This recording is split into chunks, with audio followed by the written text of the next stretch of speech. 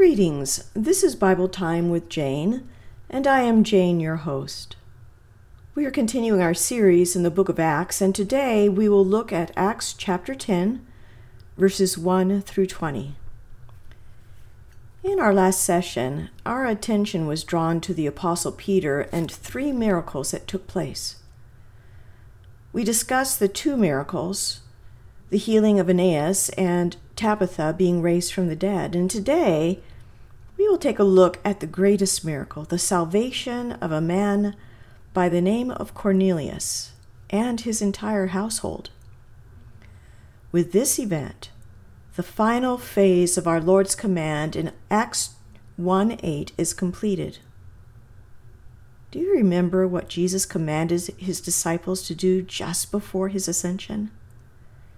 He said, "But you shall receive power when the Holy Spirit has come upon you, and you shall be witnesses to me in Jerusalem and in all Judea and Samaria and to the end of the earth."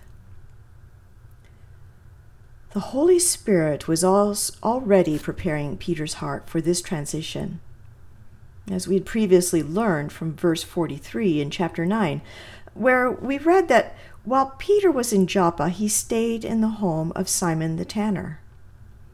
This alone is significant. According to the law of Moses, no one is supposed to touch a dead animal.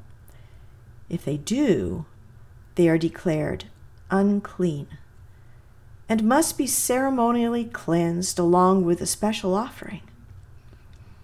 A tanner is someone who works on the hides of dead animals. Therefore, he would be considered perpetually unclean. But Simon must have become a believer in Jesus Christ, and Peter stayed with him at his home near the sea. Peter is already beginning to think differently about someone who is a believer in Christ, and that wall between Jew and Gentile was beginning to crumble. Now, it's been about 10 years since Jesus ascended to heaven, and it was now time for the Lord to complete that work in Peter's life, as well as in the world through the gospel message of Jesus Christ. Let's read the first portion of how this takes place. Acts chapter 10, beginning with verse 1. There was a certain man in Caesarea called Cornelius, a centurion of what was called the Italian regiment, a devout man, and one who feared God with all his household, who gave alms generously to the people and prayed to God always. About the 9th hour of the day, he saw clearly in a vision an angel of God coming in and saying to him, "Cornelius." And when he observed him, he was afraid and said, "What is it, Lord?" So he said to him, "Your prayers and your alms have come up before God for a memorial before him. Now send men to Joppa and send for Simon, whose surname is Peter. He is lodging with Simon, a tanner, whose house is by the sea. He will tell you what you must do." And when the angel who spoke to him had departed, Cornelius called 2 of his household servants and a devout soldier from among those who waited on him continually. So when he had explained all these things to them, he sent them to Joppa. The next day, as they went on their journey and drew near the city, Peter went up on the housetop to pray about the 6th hour. Then he became very hungry and wanted to eat, but while they made ready, he fell into a trance, and saw heaven opened, and an object like a great sheet bound at the 4 corners descending to him and let down to the earth. In it were all kinds of 4-footed animals of the earth, wild beasts, creeping things, and birds of the air. And a voice came to him, "Rise, Peter, kill and eat." But Peter said, "Not so, Lord, for I have never eaten anything common or unclean." And a voice spoke to him again the second time, "What God has cleansed, you must not call common." This was done 3 times, and the object was taken up into heaven again. Now when Peter wondered within himself what this vision which he had seen meant, behold, the men who had been sent from Cornelius had made inquiry for Simon's house and stood before the gate. And they called and asked whether Simon, whose surname was Peter, was lodging there. While Peter thought about the vision, the Spirit said to him, "Behold, 3 men are seeking you. Arise, therefore, go down, and go with them, doubting nothing, for I have sent them." As we read, Cornelius was a Gentile who dwelt in Caesarea, and he was a Roman centurion, which means that he was a commander of 100 soldiers. Dr. F. Bruce provides us with some information on what kind of a man a centurion was. He writes this: "A centurion was nominally in command of 100 men. Centurions were the backbone of the Roman army. The historian Polybius sums up their necessary qualifications as good leaders, of a steady and prudent mind, not prone to take the offensive or start fighting wantonly, but able, when overwhelmed and hard-pressed, to stand fast and die at their post." This man was obviously a man of authority and strength. But he was also a man who had grown tired of all of the idolatry that was promoted throughout the Roman Empire. This man had heard about the God of Israel and had come to believe in the one true God. He is described as a God-fearer, and this means that he had become a worshiper of the God of Israel. And his devotion was consistent in every way, like a Jew, except for the fact that he was not circumcised, which, if he had been, this would have made him a proselyte. Verse 2 says that he was a devout man and one who feared God with all his household, who gave alms generously to the people and prayed to God always. Because of the way that he lived his life and worshiped the Lord God, this man was highly respected among the Jews, even though he was still a Gentile, an outsider, and excluded from God's covenant with Israel. In verse 3, the Bible says that he was praying at the 9th hour of the day. That would be about 3 o'clock in the afternoon. All Jews had 2 specific times of prayer: in the morning and at 3 o'clock in the afternoon, which was the time of the evening sacrifice. Once again, we have a confirmation of how devoted Cornelius was in his worship of the Lord God. During his time of prayer on this day, an angel came and spoke to him a message and a command. Let's read it again, what the angel said to him. About the 9th hour of the day, he saw clearly in a vision an angel of God coming in and saying to him, "Cornelius." And when he observed him, he was afraid and said, "What is it, Lord?" So he said to him, "Your prayers and your alms have come up for memorial before God. Now send men to Joppa and send for Simon, whose surname is Peter." Let me make 3 observations from these verses. First, the prayers and alms that Cornelius gave were known by God and were considered by God as a memorial offering or a sacrificial offering to the Lord. In other words, these memorial offerings were noticed by God, received by God, and they were recorded in heaven. Secondly, although these offerings were good and precious in God's sight, they did not save him.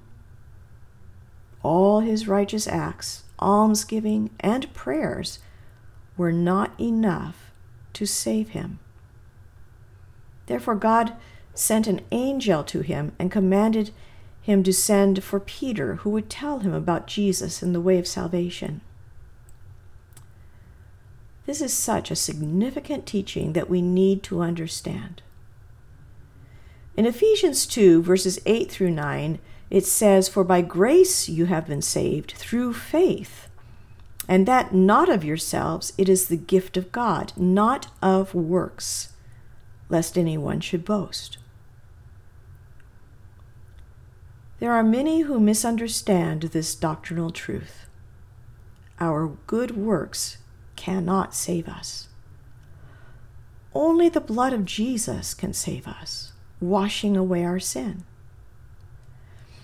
Warren Wiersbe tells the story of a man by the name of John Wesley, who also at one time did not understand this. And let me share his story with you. Wiersbe writes this: "It is interesting to see how religious a person can be and still not be saved. Certainly Cornelius was sincere in his obedience to God's law, his fasting, and his generosity to the Jewish people. In every way, he was a model of religious respectability. And yet, he was not a saved man.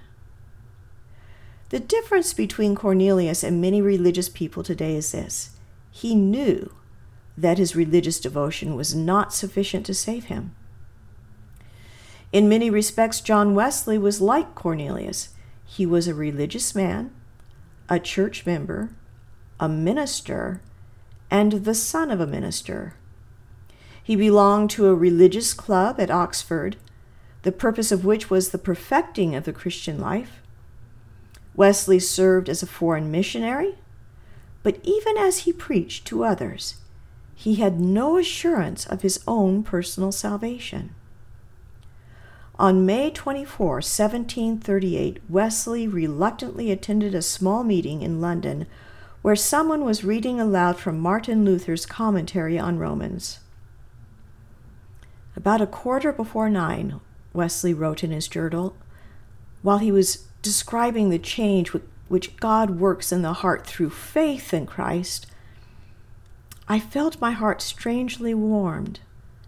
I felt I did trust in Christ, Christ alone for salvation, and an assurance was given me that he had taken away my sins, even mine, and saved me from the law of sin and death.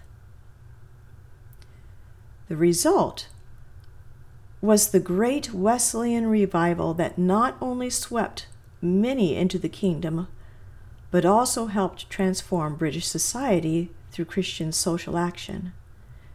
His brother Charles Wesley also had the same kind of conversion experience. He too was a minister of the gospel. He too was the son of a minister, and all that John had done was Charles had also done. He too had his own personal encounter with Jesus long after he'd been serving him. Cornelius understood that his religious devotion was not sufficient to save him, and therefore he was asking God to show him the way of salvation. We know this through reading Peter's account of what happened in Acts 11:13 through 14. And he told us how he had seen an angel standing in his house. This is Peter's account to the people in Jerusalem later on, who said to him, "Send men to Joppa and send for Simon, whose surname is Peter, who will tell you the words by which you and all your household will be saved." Let me just pause for a moment to point out that the angel told Cornelius to send for Peter. And Peter was commanded to tell Cornelius about the gospel of Jesus Christ. The angel is a servant of God, but it's to the redeemed that God has given the privilege of sharing the gospel to others who do not know Jesus. And that is why the angel could not tell this story, could not tell this truth to Cornelius. It had to be Peter. It has to be you and me. We have been entrusted with that great commission. We have been entrusted with that responsibility to be his witnesses. Well, being the disciplined soldier that he was, Cornelius immediately obeyed. And he called 2 of his servants and a devoted soldier under his command and instructed them to go to Joppa and bring Peter back with them. You will notice that this man's faith in the true and living God was already having a great impact in his household and also in his regiment. The men did what they were told, and they began their journey to Joppa. As the 3 men drew close to Joppa, Peter was on the roof of the house spending much time in prayer, and the Bible says that it was the 6th hour, which is about noon. He'd become hungry, and so he'd asked for some food to be prepared. Then he resumed his prayers while he waited. And at that time, he was given a very dramatic vision from heaven. In his vision, he saw a sheet descend out of heaven loaded with all kinds of animals, both domestic and wild, along with insects and birds, and these were considered to be unclean foods in the law. And then he heard a voice commanding him, "Arise, Peter, kill and eat." Well, Peter's first response was to say, "No, Lord." And on the one hand, I can understand why Peter would say no. This was something that was clearly against the Mosaic law. He had never in his life eaten anything that was considered unclean. Someone who is familiar with the book of Ezekiel knows that at one time God asked the prophet Ezekiel to prepare certain foods and bake it over a fire made with human dung. What God was asking him to do was to be a sign to the Israelites, a graphic teaching concerning their sin. But Ezekiel also argued that doing that would make the food unclean, and he had never eaten unclean food. The Lord relented and changed the dung from human to animal dung. But for Peter, God had a different lesson in mind, and it was this, and I'll say it in God's own words: what God has cleansed, you must not call unclean. What God was doing was telling Peter through this vision that the time had come for the Gentiles to receive the gospel of Jesus Christ, that the Gentiles too would now be grafted into the household of faith and the church of Jesus Christ. You see, in the mind of a Jew, all Gentiles were unclean. But Jesus saw them differently. I think the best description of what God has done is found in Ephesians chapter 2, verses 11 through 20. I'm going to read this passage out of the New Living Translation so that it will be a little bit easier to understand. It reads this way: "Don't forget that you Gentiles used to be outsiders.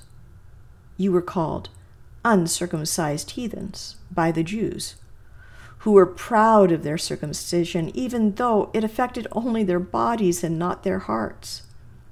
In those days, you were living apart from Christ. You were excluded from citizenship among the people of Israel, and you did not know the covenant promises God had made to them. You lived in this world without God and without hope. But now you have even united with Christ Jesus. Once you were far away from God, but now you have been brought near to him through the blood of Christ. For Christ himself has brought peace to us. He united Jews and Gentiles into one people when, in his own body on the cross, he broke down the wall of hostility that separated us. He did this by ending the system of law with its commandments and regulations. He made peace between Jews and Gentiles by creating in himself one new people from the two groups. Together as one body, Christ reconciled both groups to God by means of his death on the cross, and our hostility toward each other was put to death. He brought this good news of peace to you Gentiles who were far away from him, and peace to the Jews who were near. Now all of us can come to the Father through the same Holy Spirit because of what Christ has done for us. So now, you Gentiles are no longer strangers and foreigners. You are citizens along with all of God's holy people. You are members of God's family. Together, we are his house built on the foundation of the apostles and the prophets, and the cornerstone is Christ Jesus himself. And just to be sure that we understand, if you are not a Jew, then you are a Gentile. Let me say that again. If you are not a Jew, then you are a Gentile. I am a Gentile and a follower of Jesus Christ, who has also been brought near to God by Christ's death on the cross and his resurrection from the dead. God's grace is so marvelous. This is what Jesus meant in John 3:16 when he said that God so loved the world that he gave his only begotten Son to die so that we might not perish because we were sinners, but we've received the gift of everlasting life through Jesus Christ. So, when Peter initially said, "No, Lord," although we understand his feelings, we now also understand God's greater plan. Therefore, I would like to take just a moment to discuss Peter's answer. How can you say the words "no" and "Lord" in the same sentence? These two words are in direct contradiction with themselves. I like how Dr. Ironside responded to this. He writes, "The Lord had commanded him to do a thing, and in the one breath he acknowledged him as Lord, and in the next he refused to do as he was commanded." I wonder if some of us are like this. We know what his will is for our lives. We confess him with our lips as Lord, but we draw back from full obedience and say, "No, Lord." What a strange, incongruous thing this is. If he is not Lord of all, he is not Lord at all. Let me say that again. If he is not Lord of all, he is not Lord at all. And if he is Lord, it is not for us to say no, but to give him wholehearted obedience. Peter thought he was doing right by the express word of God, for he did not yet realize that he'd passed completely out of one dispensation into another.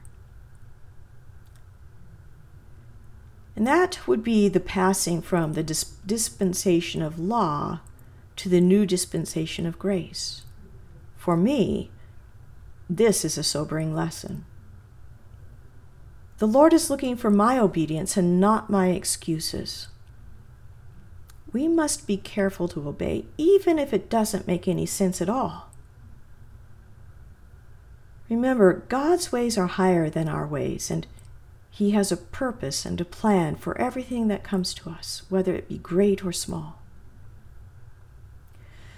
Dr. W. Graham Scroggie wrote, "You can say no, and you can say Lord, but you cannot say no, Lord. If he is truly our Lord, then we can only say yes to him and obey his commands.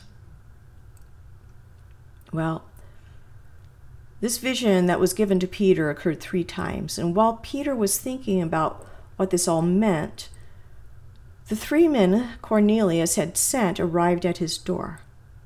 Perfect timing. Was this by coincidence? Absolutely not. This was God's timing, and again it was for a reason and a purpose. It was at this time that the Holy Spirit spoke to Peter and informed him that these men, these 3 Gentiles, had been sent to him by God, and he was to go with them because God wanted him to tell Cornelius and his entire household about Jesus, the Savior of the world. Let's read that verse again. While Peter thought about the vision, the Spirit said to him, "Behold, 3 men are seeking you. Arise, therefore, go down and go with them, doubting nothing, for I have sent them." Well, I have just one more thought from our passage today. There was a day in Jesus' ministry when Jesus asked his disciples a very important question. The question and the response are very important. Let me read now from Matthew chapter 16, beginning with verse 15. Jesus said to them, "But who do you say I am?" Simon Peter answered and said, "You are the Christ, the Son of the living God." And Jesus answered and said to him, "Blessed are you, Simon Bar-Jonah, for flesh and blood has not revealed this to you, but my Father who is in heaven. And I also say to you that you are Peter, and on this rock I will build my church, and the gates of Hades shall not prevail against it. And I will give you the keys of the kingdom of heaven. Whatever you bind on earth will be bound in heaven. Whatever you loose on earth will be loosed in heaven." Peter's declaration, "You are the Christ, the Son of the living God," is the key on which the church is built. Jesus is the Christ, the Messiah, the Son of the living God. This message was the key that unlocked the gospel to both Jew and Gentile alike. But you will notice that taking the message, proclaiming the truth, the gospel of Jesus Christ, this key of eternal truth, when it was placed in Peter's hand, became the keys of the kingdom of God. Peter opened the door of faith for the Jews in Acts chapter 2. And he also opened the door of faith for the Samaritans in Acts chapter 8. And now he would be used of God to bring the Gentiles into the church.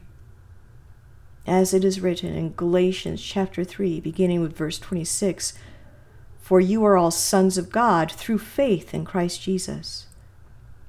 For as many of you as were baptized into Christ have put on Christ. There is neither Jew nor Greek. There is neither slave nor free. There is neither male nor female, for you are all one in Christ Jesus. And if you are Christ's, then you are Abraham's seed and heirs according to the promise." This is the same gospel message that has been entrusted to every follower of Jesus Christ today.